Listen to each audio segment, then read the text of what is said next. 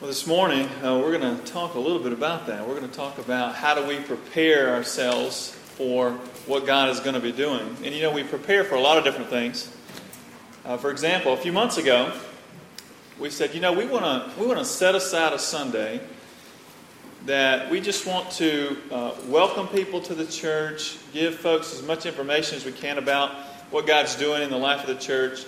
And so we chose that date to be September 9th. Well, when you choose a date to do something, you set it out there, and then you think about all the things you want to have accomplished, like, some Krispy Kreme donuts in the Welcome Center.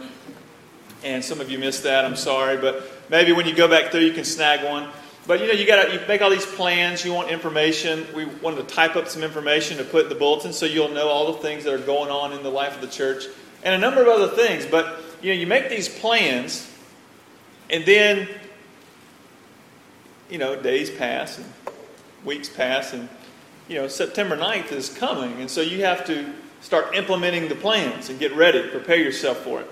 And hopefully we were, prepared this morning, and you felt welcomed, and you got all, jazzed up with sugar and caffeine, and you're alert this morning.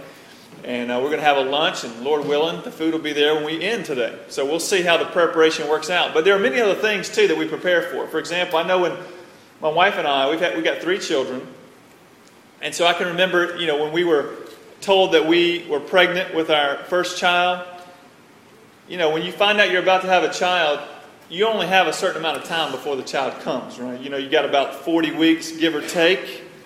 Our first one took a little longer than that. He decided to stay in a little bit longer, but he finally came. But you only have a window of opportunity. And what you do in that window is you start buying a lot of stuff, like strollers, you got the cribs, you got all these gadgets, you convert the guest bedroom to the baby's room now, you paint, you put up new curtains, all these different things. You buy clothes, you buy maternity clothes, all kind of things you have to do to prepare for the coming of this new life, And if you're parents or grandparents, or you've seen people, have their first child, you know what that's like. Or maybe it's retirement. Maybe you sat down with a financial advisor at some point, or maybe you just sat down with your spouse and you thought about, at some point in my life, I'm not going to be able to work like I work now, and we need to start planning for the future. And so you start thinking about some goals you want to set and what it's going to take to get there, and you start preparing for it. Or maybe, you're in college or grad school, and you think, in 4 years or 2 years, I want to graduate. Or maybe in high school, I want to graduate in this number of years.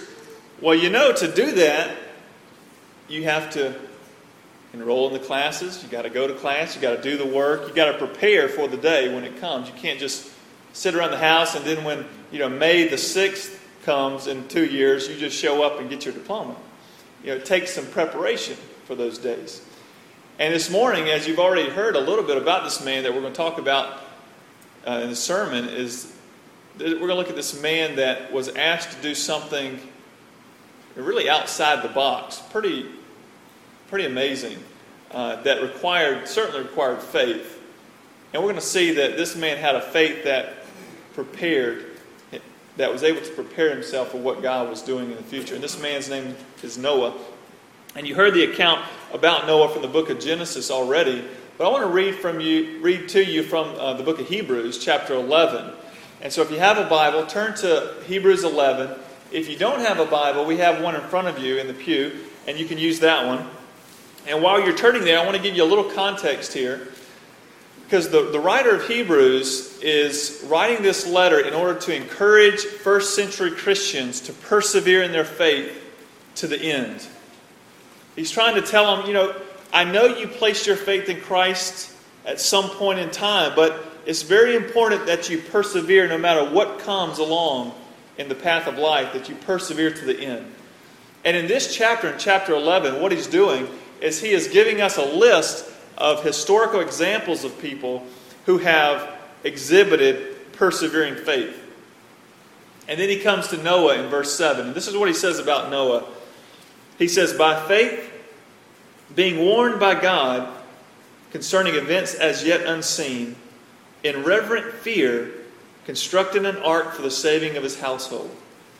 By this he condemned the world and became an heir of the righteousness that comes by faith. So he's saying that Noah, by faith, he was warned about something that God was going to do, and then he responded in a certain way. And so what I want to do this morning is I want to look at the life of Noah and this response that he had. And I want to first look at the culture in which Noah lived, his generation. And I want to show you how the fact that God spoke to Noah and gave him this challenge was really brought about a crisis. It brought about this moment of decision. Will he trust God? Will he not? And then I want us to look at Noah's response. And then I want us to finally look at how God responded to Noah's faith. And so let's first look at Noah's cultural condition that prompts this crisis, this moment of decision.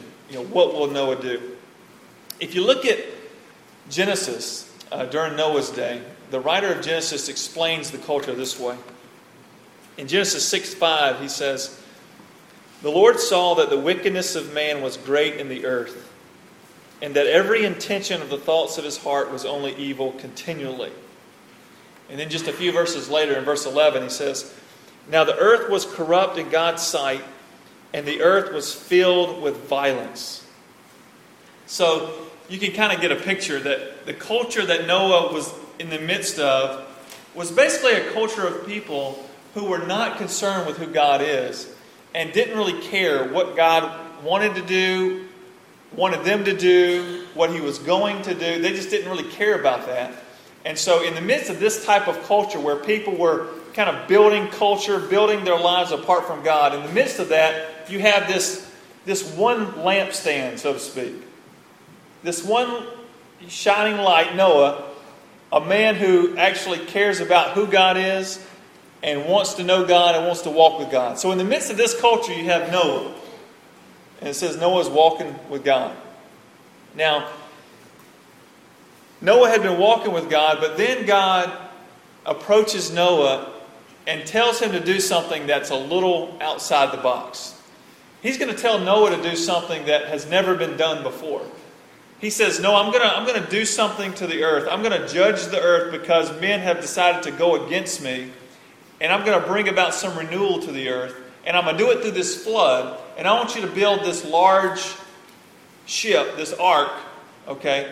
And so that's what I want you to do. And so Noah was walking with God. And then God gives him this specific challenge. And so Noah's kind of put in that position. Will I take him up on his challenge? Will I believe that God's actually going to do what he says he's going to do? And will I act in accordance with that? It's kind of like this. Let's say you were to just go into the doctor's office, routine checkup. You just go in to the doctor's office. They run tests, just routine. Nothing's wrong. You don't feel sick or anything like that. It's just a checkup. And the doctor comes back and says, I know you don't know this yet, but something's going on in your body that if you just continue the way you have always been living and you don't do anything about it, it's going to kill you. There's this form of disease, this cancer that's growing in you, that if you leave it unchecked, it's going to bring about death. And so, what do? I guess you can do one of two things. You can say, "I feel fine. Things are going just fine. I feel great. I'm not going to subject myself to a new diet and exercise and some type of medication and treatment. I feel just fine. I don't think you got this right." Or you could trust what the doctor's telling you. You believe that he's reliable. You trust him. And then you alter the way you view life because of the diagnosis and the word that comes from the doctor. That's kind of the situation Noah's in. He was used to a certain type of life. He's walking with God. And then God says, "Noah, I'm about to do something that's going to require you to alter your life a bit. Will you do it?" And that's Noah's challenge. Will he respond? Will he trust God's word? And will he obey? Will he seek God's will for him, even in the midst of a culture that's not doing that? And even for the idea that what God's asking him to do is so out of the box. God's about to do something that Noah has never experienced. Mankind had never experienced. There's no history that can live up to what God's about to do. And God's going to tell Noah, "I want you to prepare for this," even though it's something that you've never seen before. That's Noah's challenge. And I think that's similar to our challenge. I mean, we're not called to build boats, even though some of you may, and that's fine. But we're called to trust God and His Word in the midst of a culture where not everyone is, and realizing that if we do trust God and His Word, it may be a little countercultural. It may seem even a little peculiar at times. But the question is for you and for me is, are you going to trust it? Do you believe what God says that He's going to do in His Word? So that's Noah's situation. And that's very similar to our situation as well. So let's look at how Noah responds to this challenge of God. The writer of Hebrews says this. He says, by faith, Noah, being warned by God concerning events as yet unseen, which is interesting right there. If you just look at that little phrase, God told Noah, I'm about to do something that, you're not going to see it. It's something that you're just going to have to trust me on here. It really ties in well with verse 1 when the writer of Hebrews says that faith is the assurance of things hoped for, the conviction of things not yet seen. And so, embedded in faith, this idea of trusting in God is this idea that, yes, I can trust God for the present, but also mixed in with that, I'm also trusting God for the future in what is yet unseen. I don't know what He's going to do next. I don't know exactly what tomorrow's going to hold. But I do know what He's going to do in the end. And so mixed in with faith is this idea of anticipation of the future and what God is going to do. And so it says, by faith being warned by God concerning events as yet unseen, in reverent fear constructed an ark for the saving of his household. And by this he condemned the world and became an heir of the righteousness that comes by faith. It says that Noah, when he received God's word, he responded in faith. He trusted God's word. And how do we know that? Well, he built the ark. That's how we know it. This faith that Noah had, it took on flesh. It manifested itself.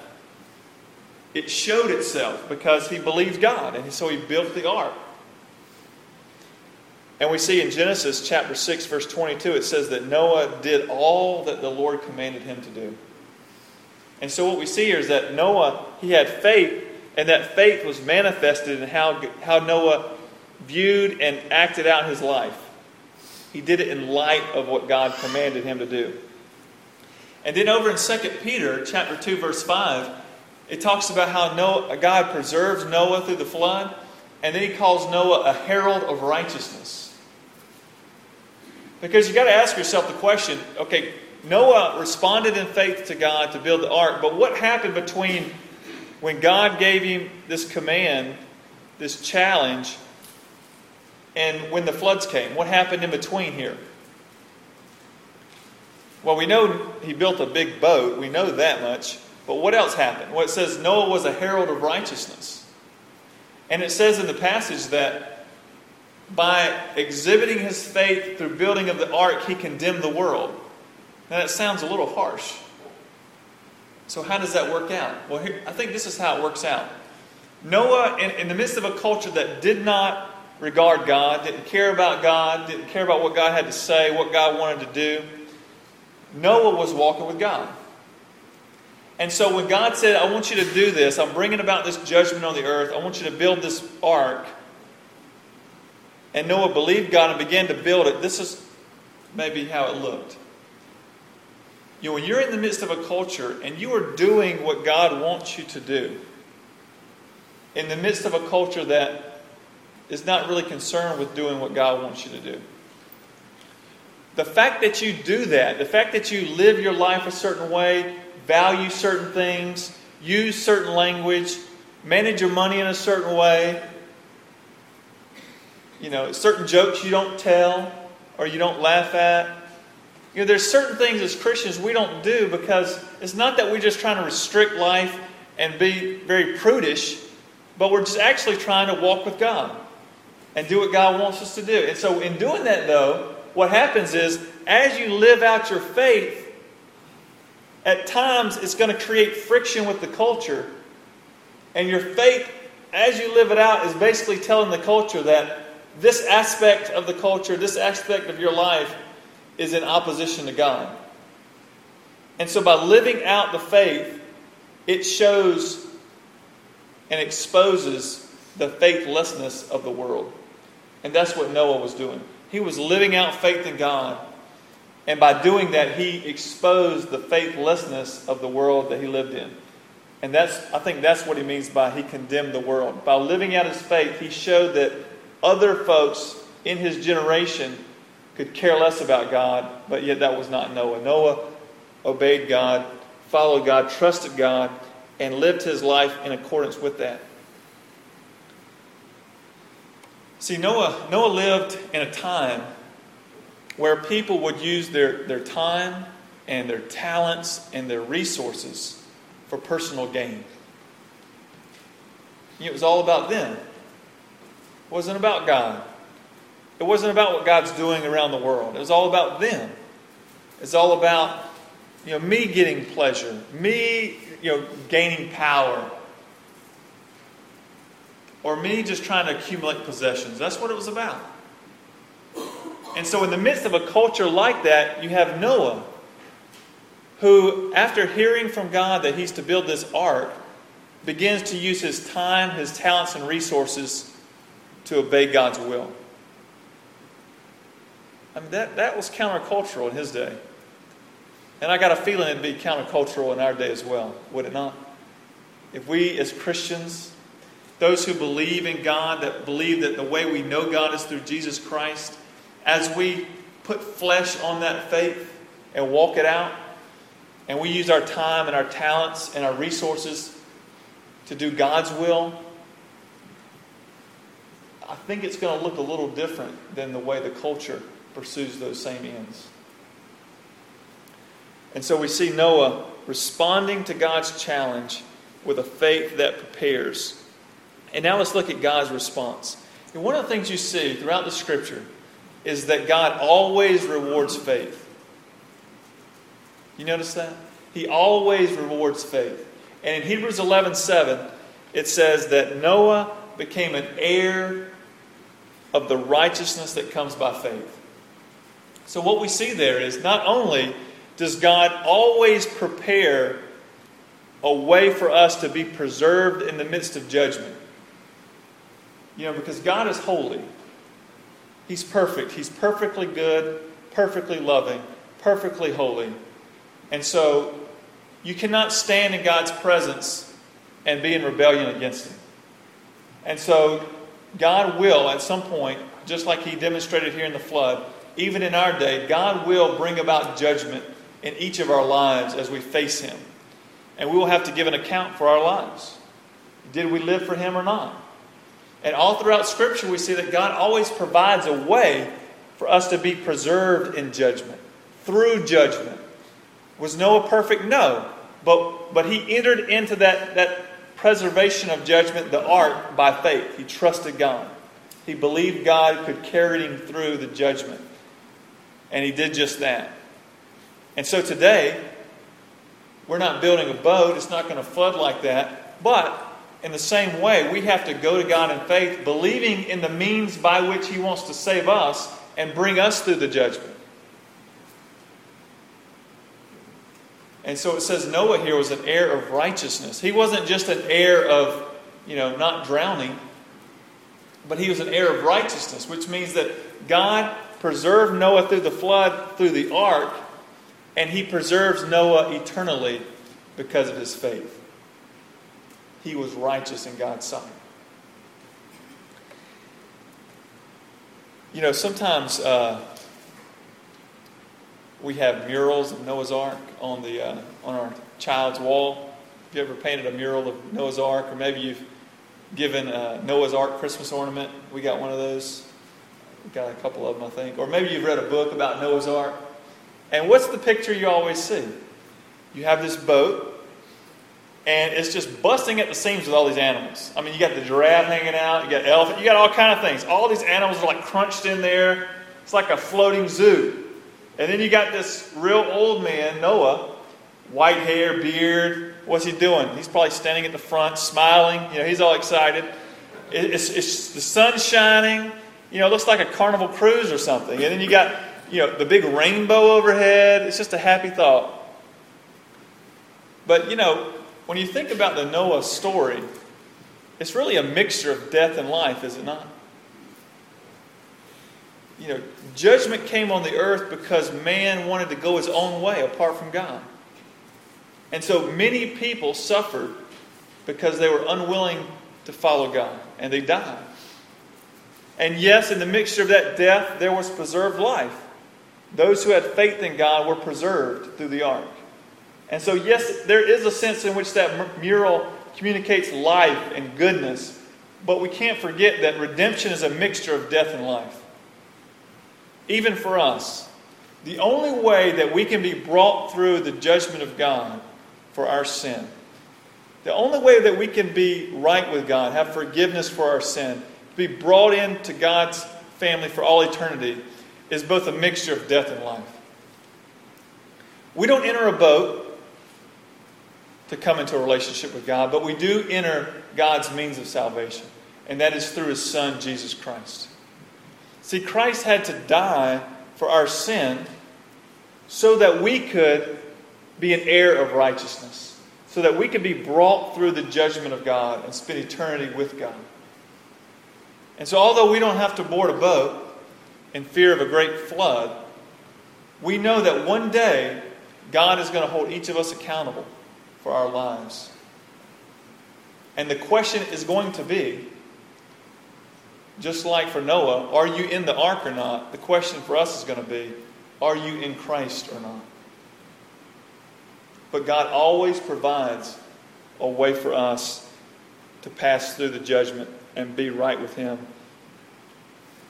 The writer of the Gospel, specifically the Gospel of Luke uses this Noah account to show how the second coming of Christ is going to happen. I want to read you a few verses from Luke 17. He says in verse 20, being asked by the Pharisees when the kingdom of God would come, he answered them, the kingdom of God is not coming with signs to be observed, nor will they say, look, here it is, or there. For behold, the kingdom of God is in the midst of you. And he said to the disciples, the days are coming when you will desire to see one of the days of the Son of Man, and you will not see it. And they will say to you, look there, or look here. Do not go out or follow them. For as the lightning flashes and lights up the sky from one side to the other, so will the Son of Man be in His day. But first He must suffer many things and be rejected by this generation. And then he says, just as it was in the days of Noah, so will it be in the days of the Son of Man. They were eating and drinking and marrying and being given in marriage until the day when Noah entered the ark, and the flood came and destroyed them all. He said, just like in Noah's day, so the same in our day. People are just going to be kind of doing their own thing, going their own way, and then all of a sudden, you're going to be face to face with Christ. And so the question that we have to ask ourselves, really there's two. One, are you prepared to meet Christ? God says in His Word that Christ is coming back. And when He does, He will bring judgment and renewal. He will bring in a new heavens and new earth, and He will bring renewal for those who have faith in Him, just like God did for Noah in that temporal judgment. And the question is, are you ready to meet Christ? Are you prepared? Do you have a faith that has prepared you for Him? In other words, are you found in Christ? Do you have faith in Christ? The second question that we have to ask ourselves is, once we have faith in Christ, we believe Him, we believe His Word, are we preparing for Christ and His coming? You remember, Noah believed God's Word, but what happened? It changed the way he lived. It changed the way he did life. And in the same way, if you have faith in Christ and you believe God's Word that yes, God is doing something, He's going to bring about this great renewal, how can you live the same way? You can't.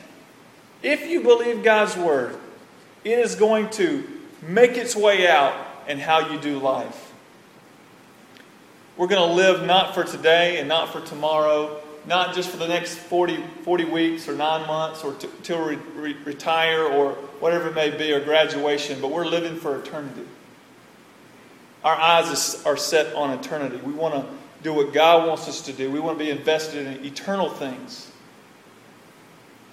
And that's one reason why we gather here every Sunday morning, is because we want to be reminded of that. We want to know what God's Word says. We want to follow Him by faith.